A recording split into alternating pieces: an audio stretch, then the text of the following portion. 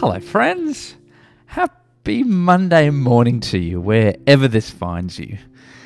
Now, you guys have told me that some of you right now are sitting around the phone at 6:30 in the morning, or the whole family's sitting around the table together listening, or you're driving to work in the car, or driving home from work in the car, or some of you, this is the end of the day and this is the last thing you'll listen to.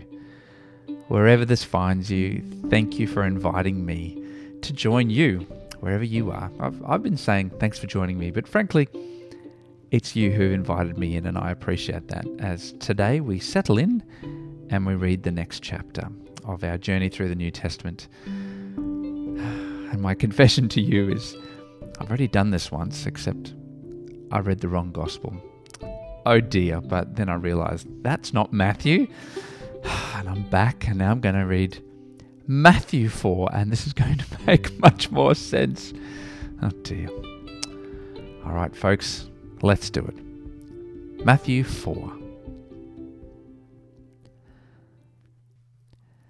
Then Jesus was led by the Spirit into the wilderness to be tempted by the devil. After fasting for 40 days and 40 nights, he was hungry. The tempter came to him and said, "If you are the Son of God, tell those stones to become bread." Jesus answered, "It is written, man shall not live on bread alone, but on every word that comes from the mouth of God." Then the devil took him to the holy city and set him on the highest point of the temple. "If you are the Son of God," he said, "throw yourself down, for it is written, He will command His angels concerning you, and they will lift you up in their hands, so that you will not strike your foot against a stone." Jesus answered him, "It is also written, do not put the Lord your God to the test." Again the devil took him to a very high mountain and showed him all the kingdoms of the world and their splendor. "All this I will give you," he said, "if you will bow down and worship me."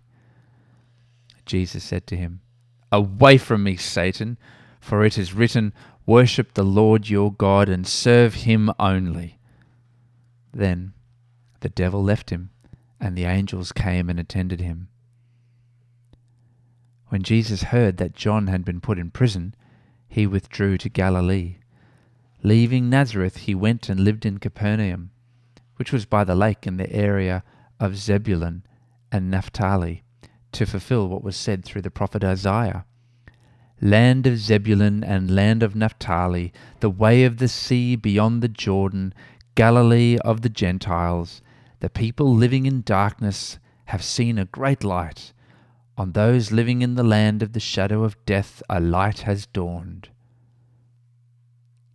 From that time on, Jesus began to preach, "Repent, for the kingdom of heaven has come near." As Jesus was walking beside the Sea of Galilee, he saw two brothers, Simon, called Peter, and his brother Andrew.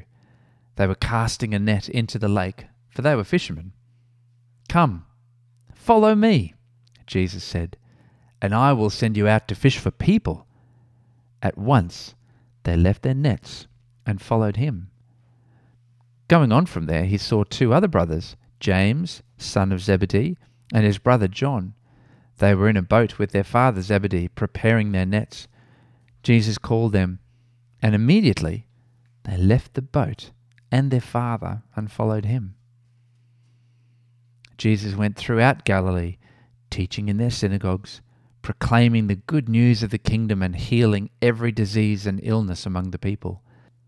News about him spread all over Syria, and people brought to him all who were ill with various diseases, those suffering severe pain, the demon-possessed, those having seizures, and the paralyzed, and he healed them. Large crowds from Galilee, the Decapolis, Jerusalem, Judea, and the region across the Jordan followed him.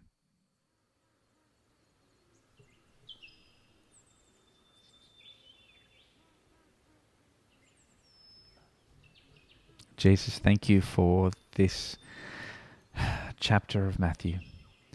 Thank you for your example to us What a start to your ministry, to be taken and tempted. And thank you for modeling to us that when we're tempted, we can depend on your word and stand firm in what we know to be true, no matter how hungry we are, no matter how tempted we are by what stands before us.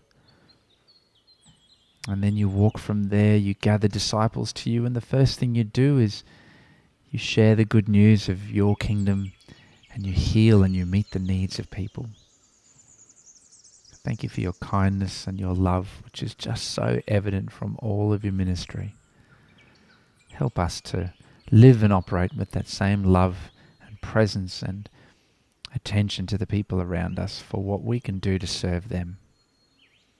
Yeah, we love you, Jesus, and we thank you for the way that you love and you serve us.